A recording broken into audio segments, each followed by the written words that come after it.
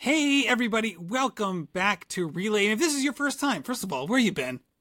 But I'm not going to harp on that. But today we have such a fun episode. I am here with my fellow Relay collaborator, Peter Bromka. And today we are talking to fantastic coach du jour, Jeff Cunningham. Jeff, thank you so much for coming on the show and talking about the OTQ process, what we've had leading up to this moment, and what we might see over the next couple months. Well, thanks for having me on. It's a harrowing process. It's a rewarding process. I can tell you, and you guys are very well aware of the last week in my life. It's has some extremely high highs and some extremely low lows. Welcome to the marathon, Mr. Bromka, right? Oh, man, we love it. Yeah. If you're not really getting into the beauty of the whole event, if you're not hitting on both the highs and the lows all in, back-to-back moments. So, I mean, I was super jealous this past weekend because I knew that you two were together with a bunch of other people we know who are among the geekiest runners we know, who are willing to set up, an 8.5 loop course around a lake just outside Manhattan. When I heard about this race, I was overjoyed, mostly because they had run some half marathons there, and I was like, yeah, half marathons, fine. But like the marathoners I know would be willing to run around that thing for a full marathon. I mean, the moment I learned about it a couple of years ago, I was like, oh, there it is. So it sounded like a magical morning. It sounded like it started before the sun came up, just to go deep on this one event for a moment. And we should say this is the McKirdy Micro Marathon. I had to just throw that in there before Jeff got started. Since James McKirdy's one of my best friends, if I didn't actually tag the name of the event, I'd be hearing about it later. But Jeff, you can take it from there. It has a sponsor. What's the name of the sponsor? The Backline McKirdy Micro Marathon. I actually met Matt from Backline, the co-founder. What an awesome guy. But no free sponsors. No free plugs, Matt.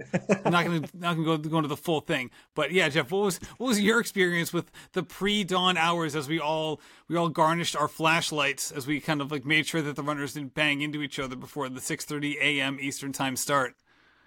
Well, I can tell you this. Before I get into that, the publisher of Roget's Thesaurus contacted me, and they're actually going to list James McKirdy as a synonym for geek. And I just wanted to just point that out. Absolutely, in the most affectionate way possible. Yeah. As a lawyer of ill repute, I can appreciate the evolution of language. Right? We can have a running nerd off between Peter Bromka and James McKirdy. That could be a future episode. Who can take the title? Yeah, but the pre-dawn hours, it was really interesting to me. I wake up in the hotel and I drive the 17 minutes to the race course, and it's crazy because here's this state park that's used to utter and complete darkness and still, and then suddenly you see this line of just headlights going in to the state park. And everybody one by one just filing in, just one parking space next to the other. And it was an excited tension that was in the air. You felt like you could almost like cut it with a butter knife, and you get out, it was 48, 49 degrees. The air was dead still, and everybody was sort of talking in relatively hushed tones, in twos, threes, pockets of 4 or 5, maybe training partners, maybe teammates. I had 6 members of the Bat City Track Club here based in Austin who I coach there. And everybody is nervous with anticipation because, Peter, you get it. As much as you think you know what's about to happen, it's the gosh darn marathon, man. And we don't really know what's going to happen. And then I see Matt, and I think Matt knew that I was really, really nervous, and it's really cool because I could not have actually made up some of the things that happened, and I could not have anticipated some of the things that happened. The way I thought it was going to go, it didn't go. What a day. I'm still trying to process it. It's the best I can say, guys. It's so exciting. I get goosebumps just thinking about, because those are the mornings that, as fans of the sport we live for, it's just like, here it goes. Here it's like a big wave about to crest. So I know that unfortunately on the West Coast already occurred by the time I woke up. I thought about getting up at 3:30 in the morning and tracking the race, and I was like, you didn't want to watch my Instagram lives from the race course, Peter?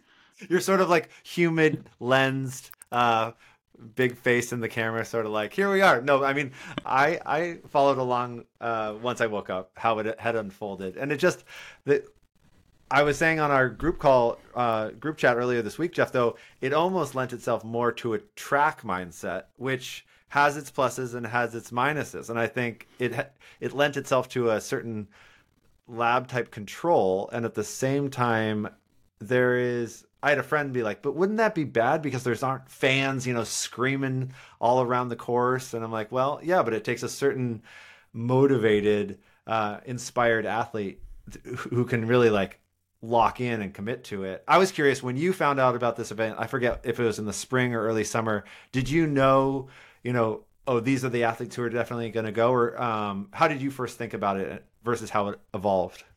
Yeah, we had a group discussion and we talked about the pros and cons. One of the realities is when you're a 219, 220 guy, you are an ADP guy, right? At the Chicago Marathon. If you are a 244, 243 lady, which is really, really good, guys, and I think that we've just lost track of like how incredible these runners are. You're an you're an ADP young lady, and so we have to make some decisions on prevailing weather patterns. We got out the weather almanac. We looked at how good some people are at the travails of in-race nutrition and hydration. Can you drink whatever any race decides to put out on the course, with the understanding that you can't get bottles off of the side of the street, because if somebody sees it or somebody reports it, you will be disqualified. You do not get to run in the U.S. Olympic trials if somebody says, hey, they got aid that was impermissible. So we had to talk about all these things. And then I knew on the core of my team who was capable of making the Olympic trials if we had a perfect day or if we had just an adequate day. And so then we triaged it, and then the members of the team who we decided it was the best idea for them, that's what we did. And so we took 6, right? And then I was lucky enough to have 2 other men in the race who don't run for Bat City, one of whom was one of those 218 guys. And it's been a tough week for that young guy, but he's going to be okay. But then some of my other runners ran Chicago, and some of my other runners like, hey, I don't think I'm going to be ready by October. We got to wait till CIM. Lots of puzzle pieces to fit together, and it was just a multifactorial consideration. Is that a fair way of putting it? Yeah, that's fair. It's its own particular event, and so I think there's reasons to go to all these, when the world record is set in Berlin, you think, yeah, you can run fast in Berlin, and so I don't begrudge people making whatever calls that they want to make. I always think there's a lagging effect when a race goes really well. So like Chicago was so dialed this year. I think for the next couple of years, people will be like, well, Chicago's fast. And then we're going to get a warm year and it'll like dampen people's expectations for Chicago for a little bit. McKirdy Micro is an example of something that, we had never seen before. So if that's a possibility, hell, like it's on. Yeah. And I want to ask you this, Jeff, because when you have races like Chicago and Berlin, not necessarily Berlin, for a lot of these athletes, especially the ones who are on the cusp of getting an OTQ, Berlin might not have been an option for them. But you mentioned Chicago, the ADP program. A week later, we have McKirdy. What's it like when you have these athletes who are really close, who don't project to factor into being top 3 at the trials? What's it like in terms of trying to set up a race schedule, even going back to grandma's, where they have as many bites at the apple as they can, but doing so in a way that each bite is like fully worthwhile and you can put in a full effort on that day? Man, you just asked a question that I think is on the minds of so many of us who are in the coaching business, which is this going to be a quality bite at the apple? Is this a responsible thing to do with a young athlete who might have 2 more Olympic cycles in them? Or is this an athlete where this is my last chance? And I also look at athletes who travel well internationally. Some people get jet lagged really badly. Other people don't get jet lagged really badly. What people recover incredibly fast. What people have only the bandwidth for 2 marathons a year, and anything more than that traditionally has been difficult for them. And so I had to take a look at each runner individually and ask myself, is this young lady, is this young man capable of running this race? And do we leave ourselves a second bite? I don't have anybody in this group where there was sort of a 3 bite allowance. Everybody I kind of gave them a 2 bite allowance, right? I had one guy, Berlin, jet lag got him. We're at CIM. Some people, well, 1 bite allowance, and that guy is going to have to let it set where it sits, and it was real tough. It was real tough being 20 seconds off of the Olympic trial standard. And I texted him the other day, and he says, "I took my bite. That's it. Gotcha. I'm good." Right? So yeah, it's tough because as we know, a turnaround in 6 weeks, if you have gone all the way into a well in a marathon, is not super realistic.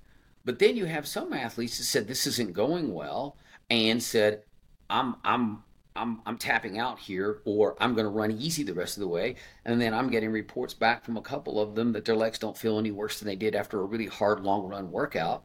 And 10 days later, we might be back out at the track doing some repeats or on the tempo run course. And so their rebound might be quicker.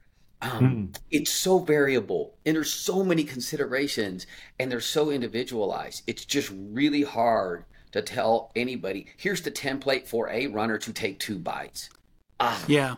And let me ask this too, because it seems like in this scenario, especially with basically the last day of the window being CIM this year, that the November marathons, maybe more specifically Monumental and Richmond, they're kind of in this little quandary where, like, you can't really do that one and get another fall bite at the apple, so to speak, right? Because if you can go a little bit earlier, then you can come back to CIM. Whereas those November races, unless someone really loves those races, maybe it's like their home course, or maybe there's other factors. Again, I've run Richmond. I love it. And people swear by Monumental as well. But it does seem like those races make it particularly hard to kind of get that 2 bite of an apple rubric or schedule. Peter, what's your thoughts? I mean, I think that when you're starting to count a small number of weeks, you're certainly, like the math is really tricky, and it really does come down to how you bounce back on an individualized basis. I was going to actually jump the opposite way, which was COVID-19 pandemic happens.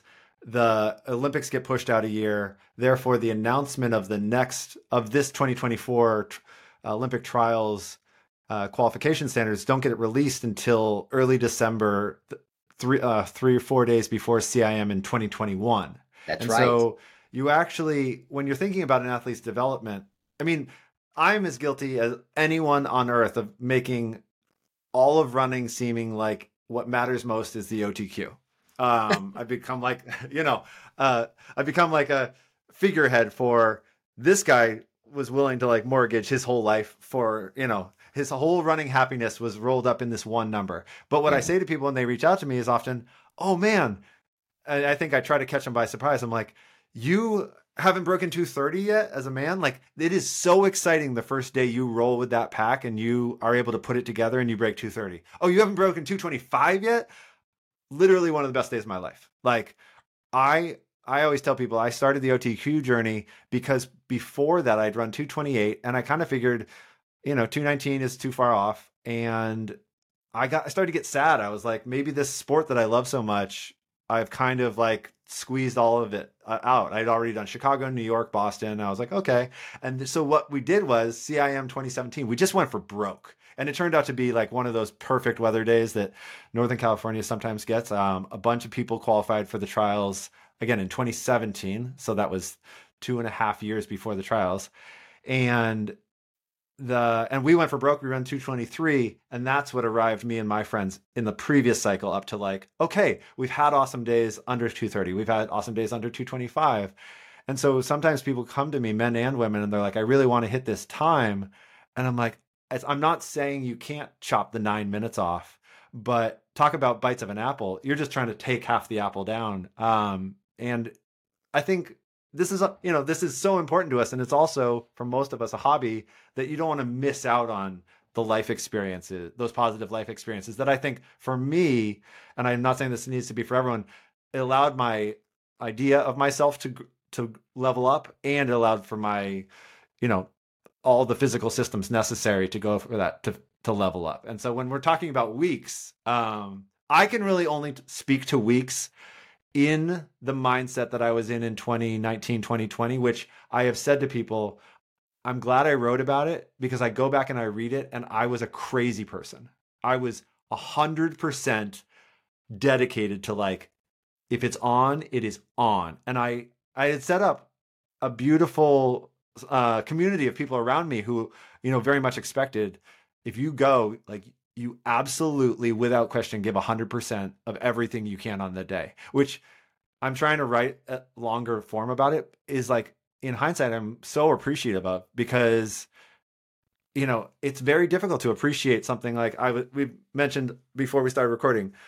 Michael Morris is a guy I ran in 2019 at CIM, and he ran a pretty good run that day. I beat him, which I just like have to, scoreboard, because I don't plan to ever beat him again. I mean, the kid is on he's heating up and he's continuing to build, and he PR'd by a minute and a half to be just off the OTQ, which is heartbreaking, but also I really appreciated that he had posted, it was a minute and a half PR for him, which when you get down to those numbers, like, you don't get those huge, it's rare to get those huge chunks anymore. So it's just to say, like, these people are finding so much out of themselves through the OTQ, but it's not like only that number is what matters. And so I think, like you're saying, each person has to look inside themselves and say, what allows me to allow my legs to recover, my energy stores to recover, but also my inspiration for, like, to run with intensity and joy. So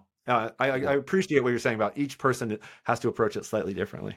And Michael, I think is part of this national narrative, right? So here's a young guy who showed up fit, best training block of his life, and we showed up in New York, and he is one of those one bite at the apple guys, and he text messaged me the other day, and he's like, I'm good. And so, Michael ran 2:18:20. Michael was the first man out at Backline McKirdy. Everybody who crossed the finish line before Michael met the Olympic trial standard. He was the first one. 2:18:20, 0.7 seconds per mile. That's what we're looking at, guys, okay? And, I drove up through central New York in a driving rainstorm for 7 hours to go to Toronto that night, okay? And I felt like the clouds were twice as dark as what they actually were as I drove through central and northern New York.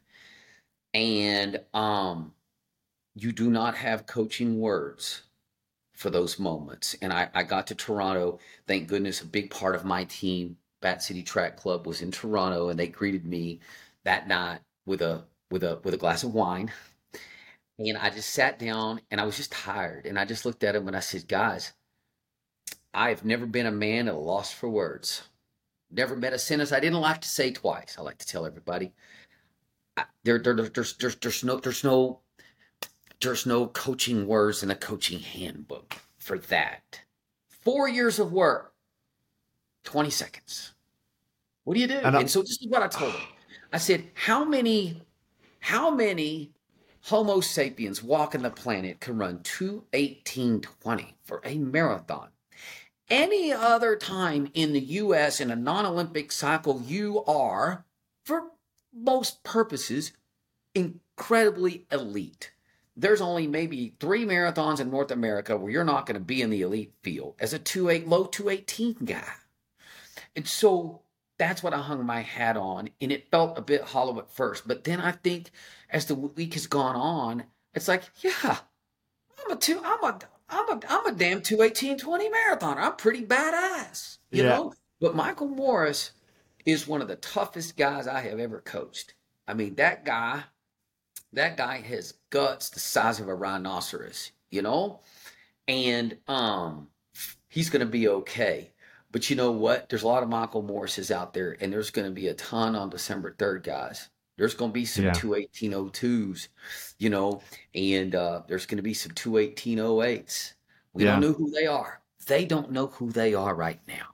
And I would just add to that, when people break it down by pace and how much you've missed per mile, I think it's interesting, but I sometimes think it obscures the actual intensity of the last 5K, because when you start to slip, I mean, particularly with the way these, I think, Matt, from your live stream, they went through about 20 seconds under the pace. You know, you sort of anticipate, you want to give yourself a little bit of a margin. I have met, let's just say, the majority of athletes I've met don't want to be inside their own head inside of 2 miles when they're only playing with a few seconds to spare. Like, they don't even want to be inside their own head to have to face that reality, to ask themselves if they're tough enough.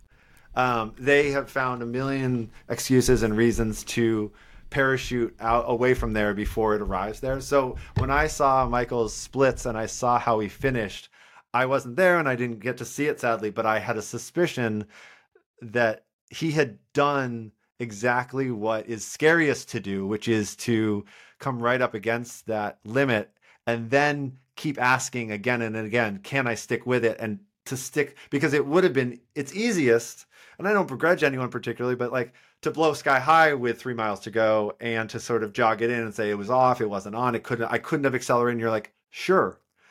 You know, yeah, it is very hard, but you don't earn a 2:18:20 if you're not willing to stick your nose in it every stride, every, you know, meter of that final lap. And that's where I was saying to people, I'm like, I sort of fantasized about this dead flat looped course, and at the same time having to pass the finish line with 3 miles to go feels like a little bit of a psychological minefield, because you're like, that's where I need to get back to, and you're almost without a doubt really, really working hard. And you can see the expression changes over the course of the race, because you have the first, you know, again, this is a 9-lap course, so you have, like, in the first 6 or 7 laps, you have this whole pack of people together. And then after, like, lap 6, it starts to string out a little bit, but not so much where, like, the people who start falling back can't come back, right? This isn't like a death sentence, or, you know, that all of a sudden they have lost touch with the pacer, so, like, sayonara. But at the same time, like, you can start to see the expression change, right? You can start to see when they're reaching for their bottles, you know, like they're going sideways, they're not as smooth as they were. Like, kind of like the more aggressive movements towards the bottles instead of like the free flowing movement, kind of plucking it off the table kind of vibe. And then the last loop, right? As Peter said, like, you come through, you hit the 8th lap, and you come through your 8th lap to start your 9th.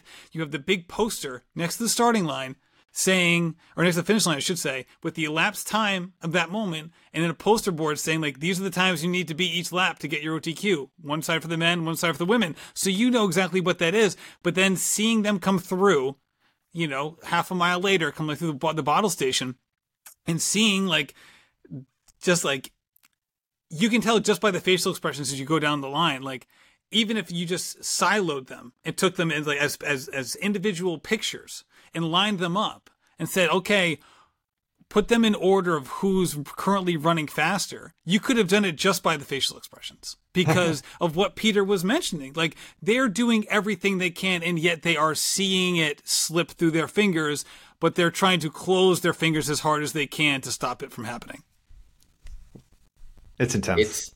It was incredible to watch the ease and the joy and the excitement on laps 2, on laps 3, on laps 4, guys chatting, guys giving a thumbs up, guys pointing at people on the side of the course and waving. And then you get to lap 6, the chatter begins to die. You get to lap 7, all of a sudden everybody is stone-faced, staring straight down the street. and then you realize, okay, it just got real. What's really crazy is there was a couple of identical twins in the race who I coach, Monica and Isabel Hebner, right from just almost a neighboring town, Allendale, New Jersey. And it's funny because they're identical twins. But watching the facial expressions, they weren't always identical coming through. One twin hit a really bad patch at 15 to 18, but then came out of it, right? And I could see it. You could see it. And then one twin was feeling better on the last 3 miles than her identical twin. And so the facial expressions alone actually peeled back the layer of identicalness, and they were just two distinctly unique, amazing, talented human beings who ended up not having the identical day, but luckily both of them got in. You have that heartbreaking moment as a coach, where you can't fix the 20 seconds for Michael, but and then Isabel Hebner runs 2:36:29 and was in the pain cave and tells me that she doesn't even have a lot of memories of the last mile. The pain cave was so deep; it was the deep, dark recesses of maybe a part of her soul she didn't know was there, that I don't think you go into in a 5K, a high school cross country meet, even a collegiate 10K, right? And then Monica felt a little better coming home, right? Ran 2:35:55, both of their debuts. But it was watching the deep, dark recesses of people's souls if they start descending that ladder from street level down into that dark part of the underworld that is a marathoner's guts, and it's in their DNA, and you're watching it each lap. And Matt, you could see it. They go from there's a lot of hubris and a lot of chatty Cathy stuff the first 6 miles. But I tell you what, you get to that last 6 miles, if they weren't wearing the same uniform, you wouldn't know you were looking at the same runner, would you? All right, I got to ask, as soon as we were talking about the women on, that was a great story about the twins. And I also wanted to shift back too, because, with the men's qualifying time, especially if you go back the last cycle, it's a 1 minute difference, right? So again, a significant difference, right? 1 minute is a lot. Like Peter said, chopping off 1.5 minutes of PR when you're that fast already is a huge chunk. With that said, that pales in comparison to dropping it from 2:45 to 2:37. Now, we can skip the efficacy of was that a good choice? Was that not a good choice? We've already had that conversation for the last 4 years. We can move past that. I want to know from you, Jeff, what your conversations have been like with females who are in that range, either from a talent perspective or because they've already done certain things at shorter distances that put them in range of making a decision of, should I go for this? And can you walk me through some of those processes and conversations of the preceding 2 years that led into the OTQ window and having people decide whether or not this not only was worth their time, but whether they were capable of making that sort of investment? Right. And, it's really difficult because for really good age group marathoners worldwide, not just in the United States, qualifying for the Boston Marathon is a goal, and it's something that sets off just roars and cheers in households all over the world as people are following tracker to see if their loved one got that vaunted BQ. Because guys, it matters, man. And when you go and you start looking at the percentage of people who can actually run fast enough to even hit a BQ, it's actually down in the single digits. Okay, so for your people who, in the relative sense, qualifying for the BQ is pretty easy for them, right? The only other goal that is akin to that is qualifying for the Olympic trials.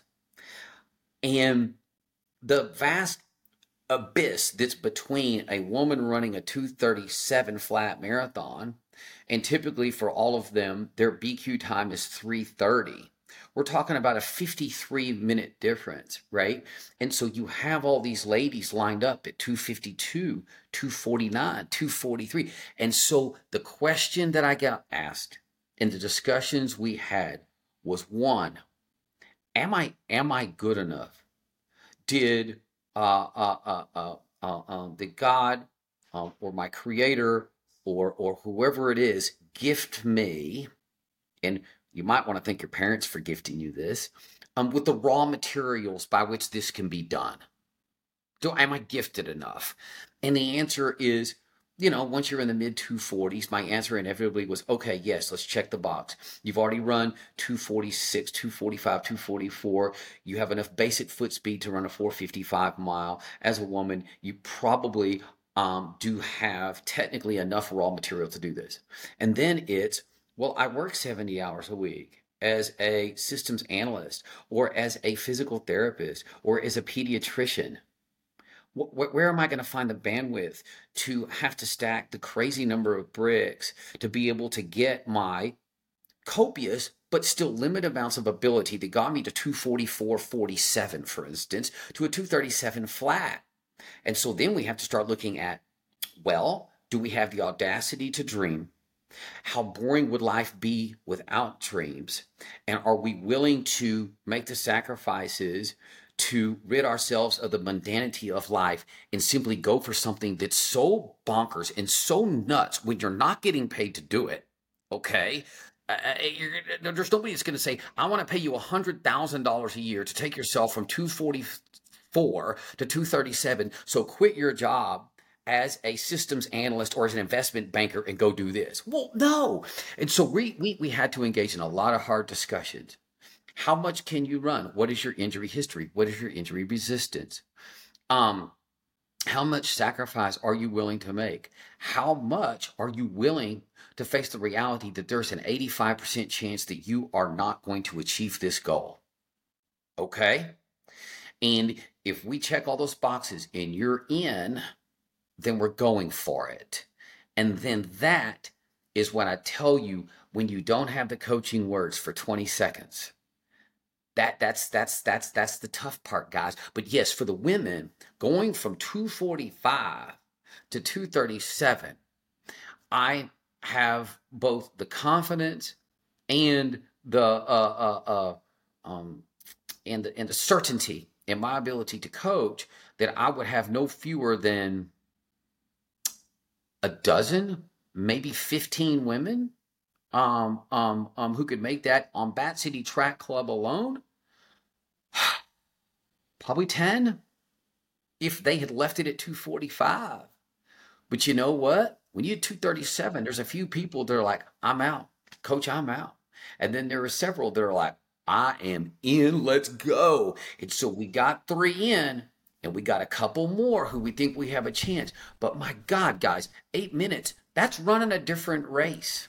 Jeff, can you expand on that real quick about the people who looked at 237 as an energizing standard? Because we heard a lot about that after they announced it. Like, this is going to reset the bar. This is going to energize people. This is going to bring women's running to a new level. Obviously, that was a very optimistic point of view, and it was more of a projection than a certainty, Lord knows. But you're in the front lines. Like, were you able to witness that sort of response by certain athletes?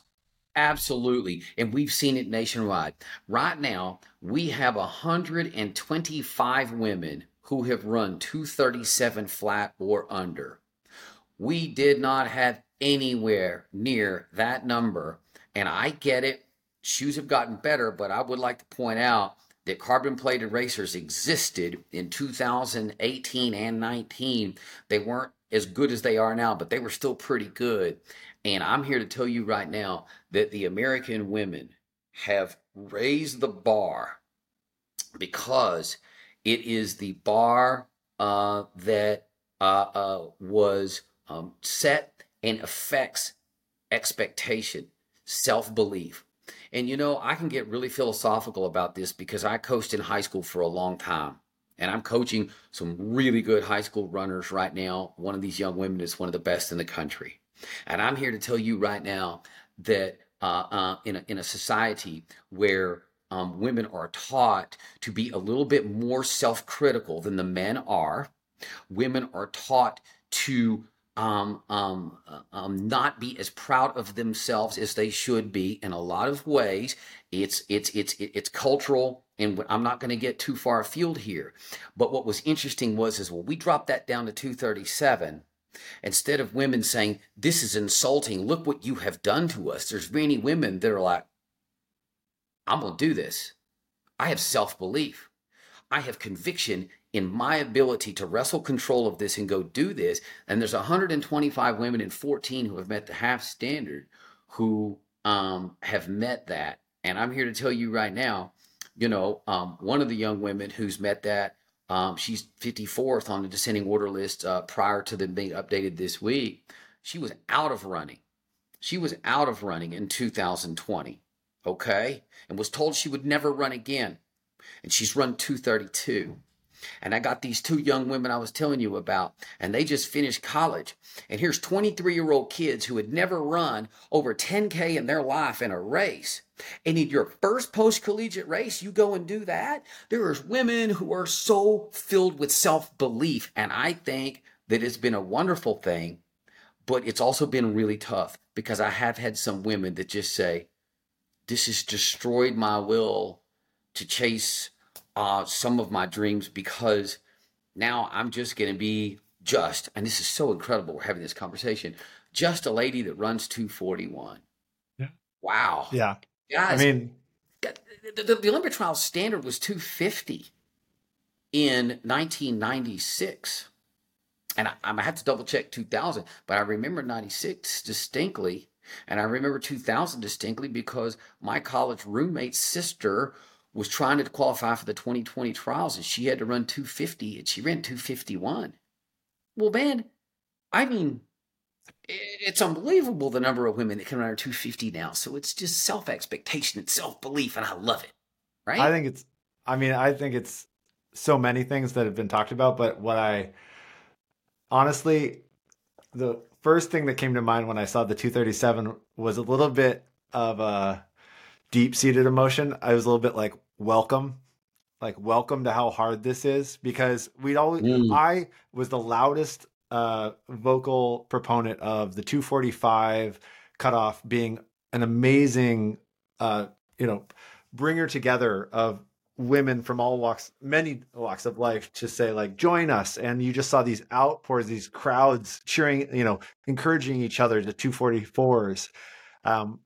At the time when they announced 2:37, I sort of did a mental note and rundown of women I had ever met who had run below that. And they were all, in my crude assessment, stone cold assassins. They were just women who executed on the day. And they were the type of women who, like, technically in my male body, I was faster than them, but I was scared of those athletes. I was like, they execute. So you move the whole thing down to 2:37. I personally, not to like celebrate in hindsight, but like, I felt like there was a little bit of this, like, we're all going to come together and there will just be a collective dream that overwhelms the nation and everyone. And I was like, 5:59s do not lie. And the 5:59s after 20 miles really don't lie. So I think it's only to say, I think it's everything you're saying. And what I'm really excited by is actually, we obviously don't know what the qualifier will be, let's say for 28 for LA, but Los Angeles Games.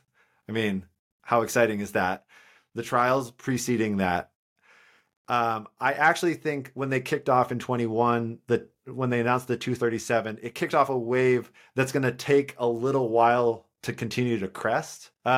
Because what I've noticed in the women that I'm in contact with who are in that zone, who are only 2:42 women, only 2:39 women, which is absurd to say. So I just wanted to say it again.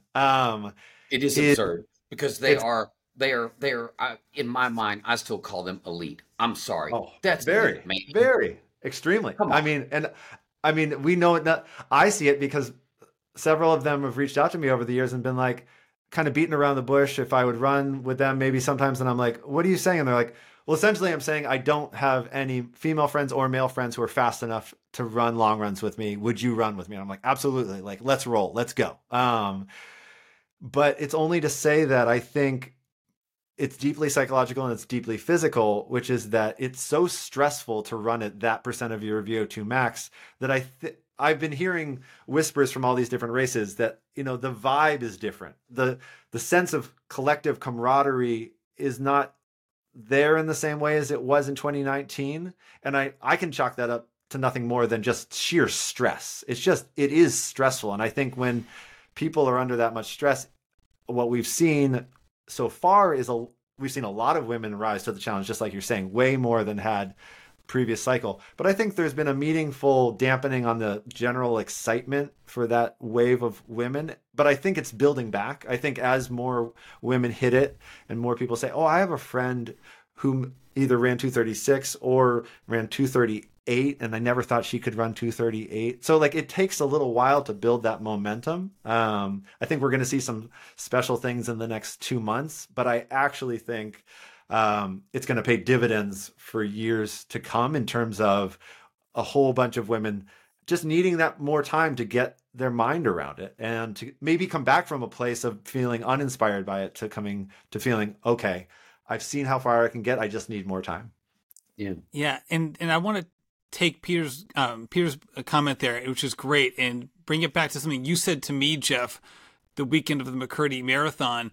And I think it dovetails nicely. And that's one thing that you mentioned to me was like, these women and men who start this marathon process in their early 20s versus their early 30s are positioning themselves so much better for this process. Again, I don't want to paraphrase you because you're sitting right here. You can speak for yourself. But I remember you being very excited about this topic. Yes, I am adamant. And I do not pretend to have all the answers, and I think people could come at me, and I think there's some very valid reasons to disagree with me.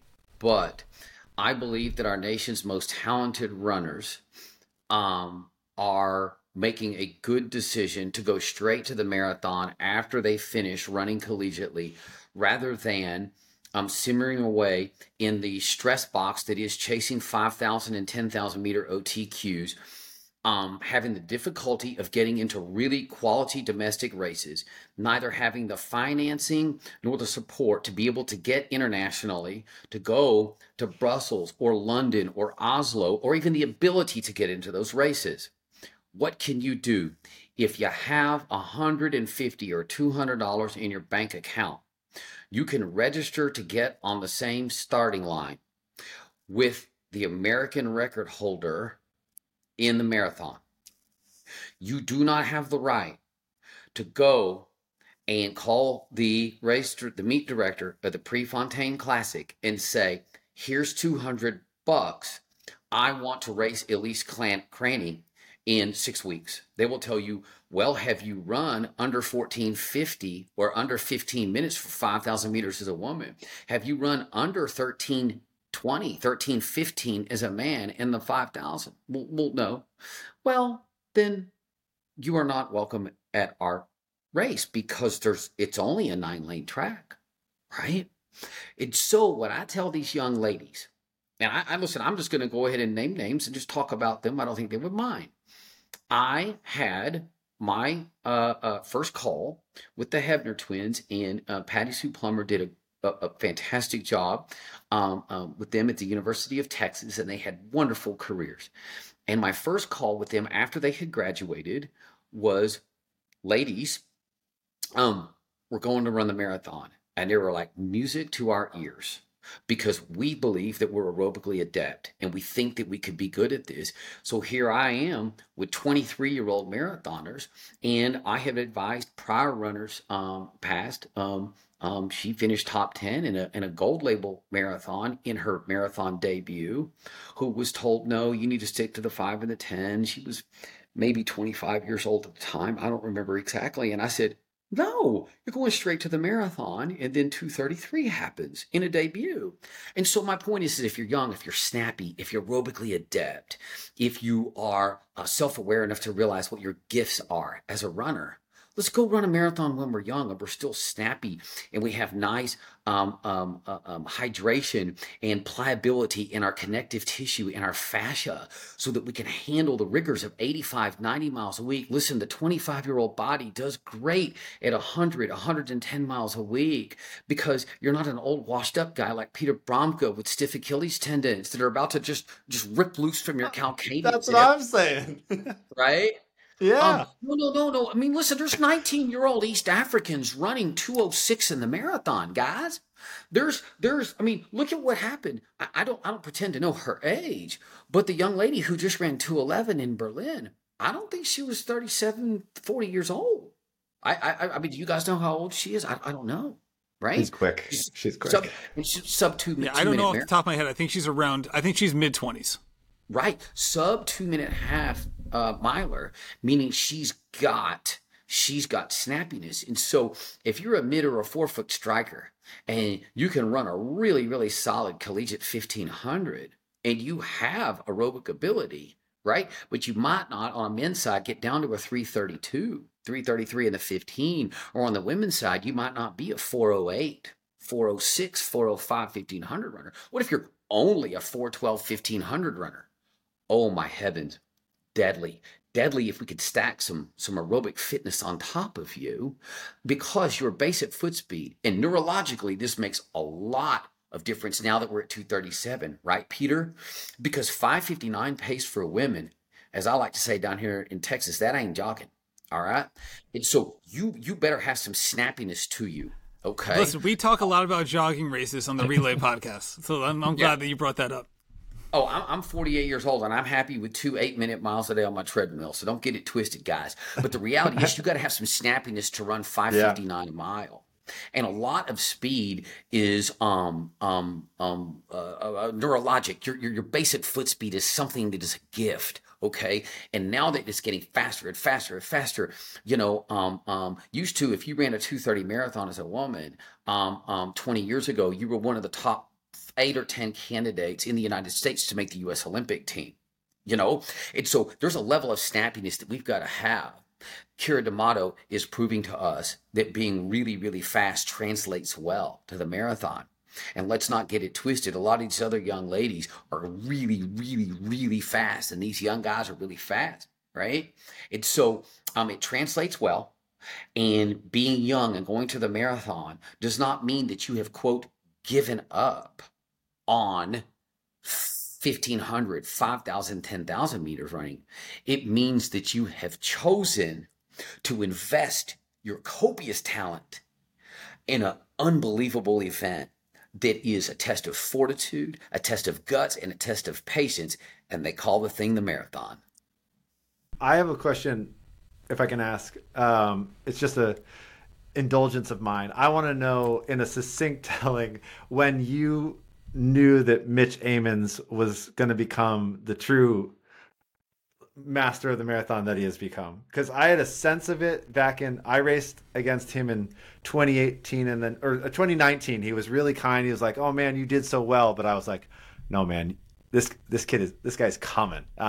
And we've seen him. He ran 2:16:48 at CIM last year. He ran 2:16:0, I believe, something at McKirdy. 2:16:01 on his chip. Okay. 2:16:03 on your gun, but I keep telling these guys chip times count for everything except qualifying for global championships or qualifying for Olympic trials. So I tell these guys, look, your chip time actually counts as your PR, right? Yeah. When did I know? Listen, and for those people who may not know, Mitch's story has been told over and over that he came from a past with some substance abuse challenges. Matt, I believe he's come on with you and talked very bluntly. He's had some great conversations about that. Okay. And so here's a guy who had a 2:36 marathon PR at CIM 2018. And he hired me in January 2019. And I still did not know what I had on my hands. And then he runs 2:23 at the 2019 Chicago Marathon. And even then, you know that you got somebody talented, but you're not sure. When did I know? It was the next 2:23. And the next 2:23 was 2021 Chicago, 72 degrees at the start. And he finished 25th place in an IAAF gold level marathon. And I thought to myself, forgive the expression, but we've got a guy that has some manhood stable to his body, right? And It's toughness. And I made a post on my Instagram just this week, and I started it off with toughness is talent. And Matt, you asked me on the last podcast I came on, what is talent? And I said, it's one part, the measurables, when we go and get in the lab and we test your blood lactate levels at certain paces, we get your max VO2, we get a baseline for what your physical talent is.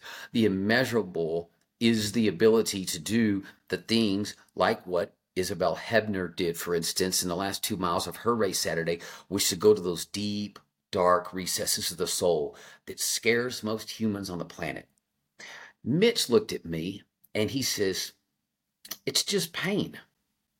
He says, I've done pain. There's no headwind in a race that's ever going to be worse than the headwinds I've faced in life. There's no hill in a race they can put out there that's going to be higher than the highest hill I've had to climb. And so when he ran 2:23 in 72-degree heat, I thought, man, this guy's got something I can't coach. That's guts and toughness and the ability to go into what we call the pain cave. And so then, ran a couple of races, ran some good races, and then get to CIM, 2:16, 48 on the chip, I think 2:16.50 on the gun, right? And then you have Mitch Ammons, and now he's at 2:16.01, and we know that 2:15 is the goal next, and 2:14 is the goal next. And I want everybody to understand that life without dreams is really boring. Life without being audacious is a life that's not fully lived. So let's dare, within the bounds of reason, right up to the edge of somebody calling you a complete whack job, and even maybe going a little bit past that edge because Peter's a whack job. Guys, just go dream and do it, and you could be the next Mitch Ammons.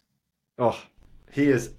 He's a wonderful man. He's a very good friend. He's been very supportive to me in the past year at times. What I will say is he has a lightness about him at this stage in his life that makes the work. I think sometimes the dreaming big, the grind, the daily commitment to the craft can be sort of forecasted by some people as a little bit dark, a little bit sad, like a little bit like I just have to sit in the cellar and it has monastic. to suck. Yeah, and so to be around Mitch, he takes care of himself. He surrounds himself with good people who also want to get up and work out at 4:30 in the morning in Austin heat. But I have the benefit of living on the West Coast, so I wake up. He's already posted something, magnificent. It inspires me, and then I, get on with my day. And so I just think people like him are important to look to because he was looking to other people and thinking he was the novice, and now he's sort of carrying that mantle for a lot of us. And how awesome was it to watch him and Blankenship running together that whole race? It was great. I loved it. Amazing stories, and that's one. Blankenship. People are like, "Well, can this guy do it?" Yeah, you damn right he did it, and he did it running literally. I think that Mitch and him traded shoulder sweat literally for 2+ hours. Yeah, they're just right there, and they were just cranking. 6:09, 6:10. 5:09, 5:10, 5:07, 5:12. They were just pow, pow, pow, pow. Those guys were hitting it, and you're like, man, Blankenship and Ammons. And listen, they're not 210, they're not 211, they're not 209 guys. But how's anybody gonna look at a couple of 216 guys with their stories and they went about doing it? This is gonna look at those guys and goes, that's not that great, guys. That's phenomenal. That's phenomenal. That was fun to watch, guys. What gets overlooked sometimes is just how the U.S. Marathon Trials is the collective of all the best marathoners in the United States. And for those of us who love the marathon, who live in America, it's really fun we get really into oh, this woman is coming in ranked 100th, but I think she could finish in the top 60 if she executes her race. And so that's what people sometimes don't, they only focus at the trials on the top dozen who might qualify, or everyone else is just nice to be there. No, like we're going to be following the training of our favorite athletes and seeing like, oh, I think this guy could finish in the top 35 if he really puts it together, and it's cutthroat, but it's exciting because that's like the sport at its best. And there's no dodging and weaving and going to a different race, or like, oh, I'm going to run one in 6 weeks. It's like, no, February in Orlando, like, let's throw down. And I got my money on the guy who's willing to run tough even when it's hot. And I can tell I want to dive into that too, because like before we go too far afield of like the current topic, I want to say that at the McKirdy race, the two people that I thought were the most interesting in terms of their countenance was Blankenship and McKenna Myler. So Blankenship looked like he was recovery running. Like his demeanor, and Mitch was hysterical. So the second half, Mitch is grinding. Like you can see it in every inch of his body. He was grinding. He is, as Jeff said, they're like literally shoulder to shoulder. Ben looks like he just chill. He doesn't have a smile on his face at all, but he's very calm, relaxed. He looks like he's just easy running. I'm sure he was running very hard, but he's just like expressionless. He was like Roger Federer on the tennis court. McKenna Myler, I've never, ever in my life seen somebody run at an elite level but treat it like they're walking through their neighborhood for the first time in like 2 weeks and just saying hi to everybody, like smiling the whole time. Like I thought like I had met her the way she like waved at me, like while on every lap. I was like, hey, great job. And she's like, like I'm a long lost friend. But she was doing that to every single person on the course. And she was absolutely flying. And she's not that far removed from having her first child. Like she worked super hard to get to that race. This was not a coasting effort. She was absolutely crushing it and doing it in a way I was like, oh my God, like this woman has life figured out, because she is hammering and she's happier in this moment than I have been in like at the happiest moments of my life. And she is like suffering, but like you would think the opposite if you just like took a snapshot of it. It was seeing them in the flesh was remarkable, because they definitely provided two different experiences, but they were so different and unique from even the other people on the course that I wanted to bring that to people's attention. She was a joy to watch, and you would just see her fly by each lap. And you were right. She was so joyous to be out there and was so in control, both physically, and then you can usually tell when somebody's in control emotionally. There was no furrowed brow. There was no clenched teeth. There was no look of worry or concern or angst. And she was just flying. It was a wonder. It was a wonder to watch, Yeah, for sure. All right, so let's talk about the future. All right, so we're recording this on October 19th, right? So we have Monumentals coming up. Obviously, we have Valencia this weekend, but thinking more domestically, we got Monumentals coming up, Richmond's coming up, and CIM's coming up. If I'm forgetting one. And don't forget Philadelphia. That's right. Oh. Thank you. Oh, Thank you. Yeah, right? no, Philadelphia's that course is no joke. So if anyone's going to get OTQ there, you're tough, man. you're bringing it. That was actually the talk. I remember there was a bunch of people talking about Philadelphia. Like, if this doesn't work out, do I go to Philly? And it's kind of like, well, hey, be careful what you wish for, because that course is going to be on a completely different level than the Rockland State Park. So those are what we're expecting. The CIM crowd is going to be just like it was 4 years ago. It's just going to be this big push. They have catered to this genre of runner. It's going to be an absolute blast to be out there. Jeff, what are some of the things that you expect to see, either from like a numbers perspective, or maybe some headlines, or just like talking points that we're going to, a month and a half from now, we're going to look back on this 6 week period and say, okay, this was the story of American marathoning. The first thing that we're going to see, and to say nothing of New York, which I forgot to mention. I'm sorry, which also New York City. New York. What are we doing here? Because New York is the only platinum level race in the United States left, and if any U.S. runner can get themselves into the top 5 at New York, they have met the Olympic standard. Okay, and when you're trying on the women's side, It's really not a discussion because we have so many women who have run under 226.50. It's not an issue. But on the men's side, we don't have as many. And if that were to happen, that would be amazing. Do I anticipate it happening? Probably not, because a lot of men who would be capable in the United States of finishing in a top 5, right, have either already got an Olympic trial standard and are not going to be running New York, or B, if you don't have it, you're probably typically not going to choose New York to try to get your qualifier. You would have chosen McKirdy, Chicago, or CIM, which are the 3 sort of big prevailing domestic fall marathons where I think people feel like that they have a chance. One of the things that we also need to talk about is that there are some other really, really nice races out there that are not sanctioned. They're USATF certified. And so one of my challenges as a coach, and a lot of coaches are scrambling right now, is to find sanctioned races for their athletes to be able to get a qualifier in. Right? There are a lot of reasons to not sanction a race, and there are a lot of reasons, very good ones. First of all, it's not that expensive to do. For instance, I anticipate we could have had some qualifiers out of Des Moines, right? Which is a very fast course on October the 15th, but Des Moines wasn't a sanctioned race. So, Americans didn't focus on that. That course is fast. I'm here to tell you that that's a hidden gem if people want to run fast there, right? So what do we get? We get Indy, right? We have CIM, and then, Philadelphia is a sanctioned race, but it's a challenging race. So coaches finding sanctioned races is the first thing. The second thing, evaluate each of your athletes' ability to recover. Can we come back in 8 weeks realistically, and are we risking injury? Are we risking your 2024 to chase after a December 3rd, 2023 time? I can tell you there's a bunch of coaches in America who sure wish that January the 14th, 2024 was inside the window. And that window is significant because that's the Houston Marathon. Okay. But we don't have that. December 3rd is where we are.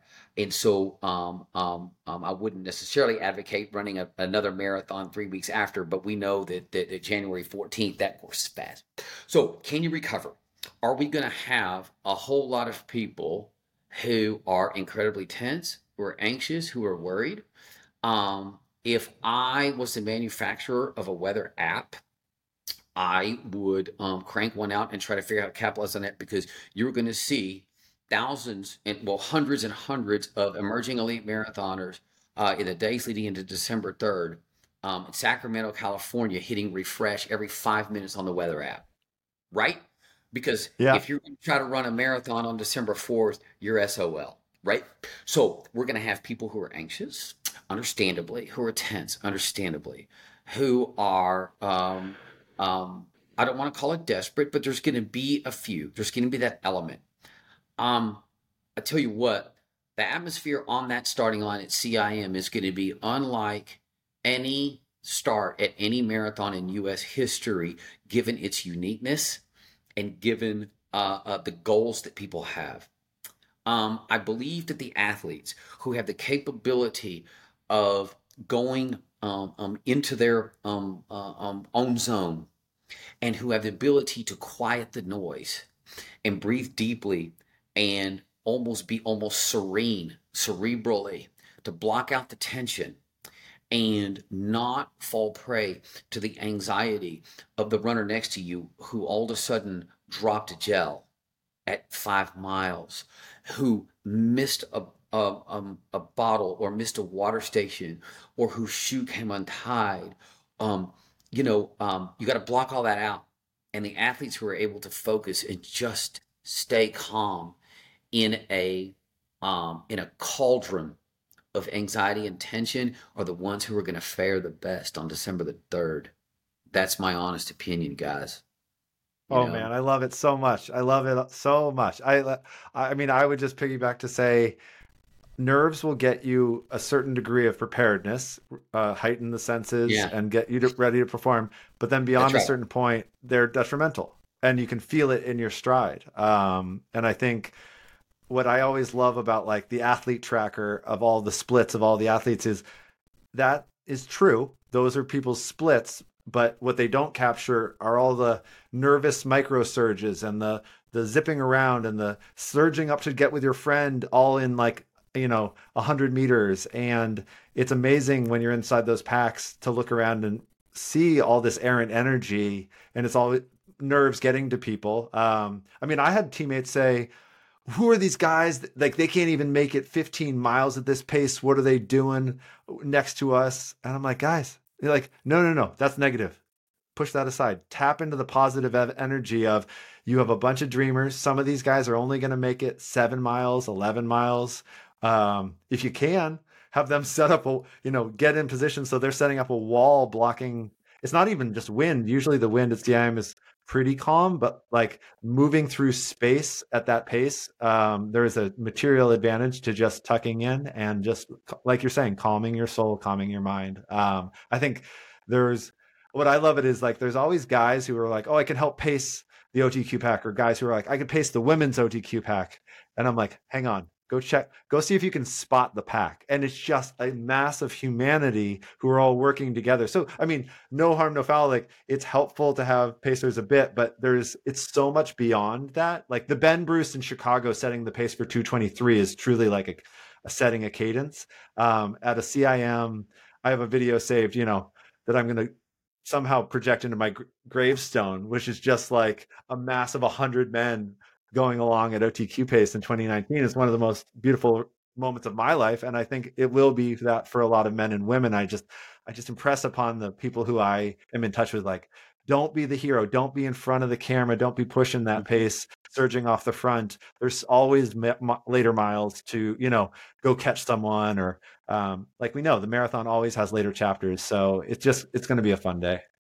And I have two on a pivot right now, and undertaking some considerations. One has made an official pivot to CIM. Not a pivot, it's a rollback, right, from after Berlin. And you're going to have two kinds of athletes globally. We're going to have the ones who are trying to reach out and grab an extra 60 seconds of fitness in the next 6 or 7 weeks. And then we're going to have the other athletes for whom maybe the race just didn't go well in Chicago, for whom we don't have to go grab extra fitness, just simply re-recruit the fitness that we had. And it is a interesting study. I don't pretend to be the grand poobah of distance running, on how we as coaches are going to help our athletes navigate the physical and the emotional maze that is the next several weeks heading into CIM. Are we the ones trying to grab a minute of fitness? Are we the coaches who are trying to simply calm a super fit athlete who didn't have a great day and convince them through some really, really well laid out workouts that all we have to do is re-recruit what you already had, and then be completely firm in our belief that the travails that caused us to not hit the OTQ at Chicago, at McKirdy, at Berlin are not going to befall us yet again. And don't go into it, because negativity breeds negativity. If I had a breathing issue, if I had a strange cramping issue on my hamstring, you got to go in, not believing, knowing it's not going to happen, and firm in your belief in your fitness and execute the plan. And boy, I tell you what, if it was legal, I don't know, because I would never endorse this, to run with a pair of headphones on or earbuds in, listening to Led Zeppelin or Bon Jovi or Miley Cyrus or whatever the heck it is you like. Put the damn earbuds in and block out the noise. And if you got to run 5:59 pace, then dead garnet, run 5:59 pace until you get 1 mile for the finish. Kick, lean at the line, run your 2:36.58 and go celebrate. Right? Now, the people who are trying to reach for fitness, there's a special level of anxiety that goes with that. But it's possible, right? You got to orchestrate some workouts that are going to let you train in great autumn air. Maybe you were south of the Mason-Dixon line, like all of us crazy Bat City people trying to prove that we can be an elite marathon team in the South, and it hasn't been tried, right? Maybe just having the gift of 55, 60-degree air versus 80 to 85-degree air at 6 a.m. is going to be what's going to allow you to go and grab that extra minute of fitness. But they're all going to converge at the same spot, which is 236.59, 217.59. And that's what you're trying to get done. And it's going to be a magical, incredible weekend. I'm going to be there, and it is going to be a scene because, man, Peter, what's the over-under on the number of people in the women's OTQ pack at the 10-mile mark? At the 10 mile mark. I was hoping you were going to ask me. I mean, yeah, what are you, like, I'm thinking like 50, 60, or I don't know how many people are actually enrolled. I just know so many women who are just. And to know the numbers. I would go up probably. Yeah, I mean, and that's. Yeah. I think that's where, I mean, we could go on forever about this, but like, I like to always remember and level set that the men's standard had been ballpark where it was for a couple of years. And so I just met a lot of men who were like, well, I'm just going to go out and see how long I can last at 2:19 pace. And I was like, oh, really? I'm dead set on 26.2 miles at that pace. But hey, jump on the train, like block the wind, grab a bottle, like this will more, no harm, no foul. And I think women, it's just only we're under 2 years from when that time was announced for them to start to get their head around it. So I don't, begrudge a woman saying, I'm not that interested in that. I want to go see if I can break a 2:45, which is an incredible time.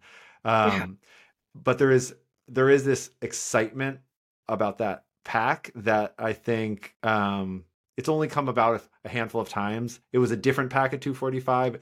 And I think it's going to be a very exciting day. And I think I'm excited for all the women who jump on that train and feel that energy, It's going to be awesome, the number of people who run between 2:31 and 2:37 flat on the women's side, and probably in that 2:17 flat to 2:18 flat at the CIM. It's going to be the fat part of the bell curve. If we're going to plot your relatively elite runners, that fat part is going to be in those 1 minute periods of time as runners come across the line. And I can't wait to see her make that final left at CIM, right? That final left turn, and then you have that straight run into the finish line, and you're going to be sitting here looking at the clock, click over to 2:17 flat, and that's when you start going, okay, they've got a minute to get here, and then to see a huge pack of dudes just come around the corner, and then you wait about 20 minutes, and then the same size pack, just incredible young women are going to turn that corner, and you're going to see tears streaming down the side of faces when they realize that they've made it with 100 meters to go, and they only got to run the last 100 meters in 30 seconds because they're going to be able to do that math, and just to see the wave of emotion. I mean, the hairs are standing up on my arm right now because I'm a fan of toughness. I'm a fan of the sport. I'm a fan of excellence. I'm a fan of tears of joy because I'm a fan of emotion. And if you're not a fan of emotion, God, I guess go knit potholder. Okay, potholder knitters of America. I'm sorry. I apologize. But golly, man, if you don't like sports and you don't like the chase for this, man, it's exciting. Well, you're also a fan of Texas. You're also a fan of Texas, and to quote a former Dallas Cowboy, get your popcorn ready because it's going to be insane. Ready. So, yeah. Jeff, we got to get going. This has been absolutely fantastic. I knew it would be. You're just such an awesome guy, and I had a pleasure to spend 4 hours with you the day before the McKirdy Marathon. That was such an awesome time. I told Peter, this podcast is going to be unbelievable. Before we get going, is there anything that you want to plug before we get going? Because this has been just such an absolute pleasure. Everybody understand that the criminalization of chasing your dreams, right, in this country has caused people to tap out and to fence themselves in. Do not hem yourselves in. Do not tap out, because I've got stories of inspiration. And right here on our little upstart club where we're getting some traction, at Bat City in Austin. I mean, we've got 4 people in the Olympic trials, and I mean, we're down here in the South, and it was 100 degrees for 70 something days straight. And I'm here to tell you, don't let people tell you that you can't. Don't let people tell you that, well, if I don't live in Flagstaff, maybe I just need to just go and be a jolly jogger. No, listen, I love my Flagstaff folks. I got friends that live in Flagstaff, and in fact, isn't the King Nerd McKirdy? He was in Flagstaff, right? King Nerd. Yeah. First of all, how dare you? Peter Bromka is King Nerd, but we can settle that score later. But yeah, he does live in Flagstaff. Don't hem yourselves in. And what we're limited by the bounds of our imagination. And if you're 4 feet 4 inches tall, you might not ever dunk a basketball. But you know what? If you're 6 feet tall and you think that you have a decent vertical leap, well, just work on it and you might just dunk. There's going to be a lot of people who are going to dunk their basketball goal, not one-handed. They're going to dunk it two-handed by mid-morning, December the 3rd, 2024. And I coach some people who have already dunked. And I hope that I coach a couple more people who can dunk on somebody. Straight posterize. Let's go posterize, people. Let's go. Well, we'll see you there. Relay will be in tow at CIM in Sacramento. I know you'll be there. I'll be there. Peter will be there, as well as many other people on the Relay team. Jeff, thank you so much for coming on the show. I can't wait to have you back on. All right. Go dream big, people.